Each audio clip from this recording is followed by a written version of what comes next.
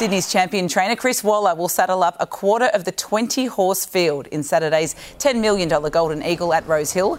Tommy Berry's confident his ride Kovalica can overcome barrier 16.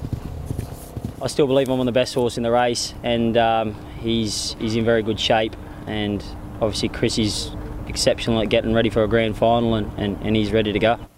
Waller gave Sunrise viewers the hot tip on which of his 5 runners to back, responsibly of course. Have a little bet on Osipinko against Kovalica in the Golden Eagle. There you have it. 1 million of the 10 in the prize purse will go to charities like the Royal Flying Doctor Service and Camp Quality. The Golden Eagle is, of course, live right here on 7 on Saturday. As we say, it's such a big day. It's such a great cause as well.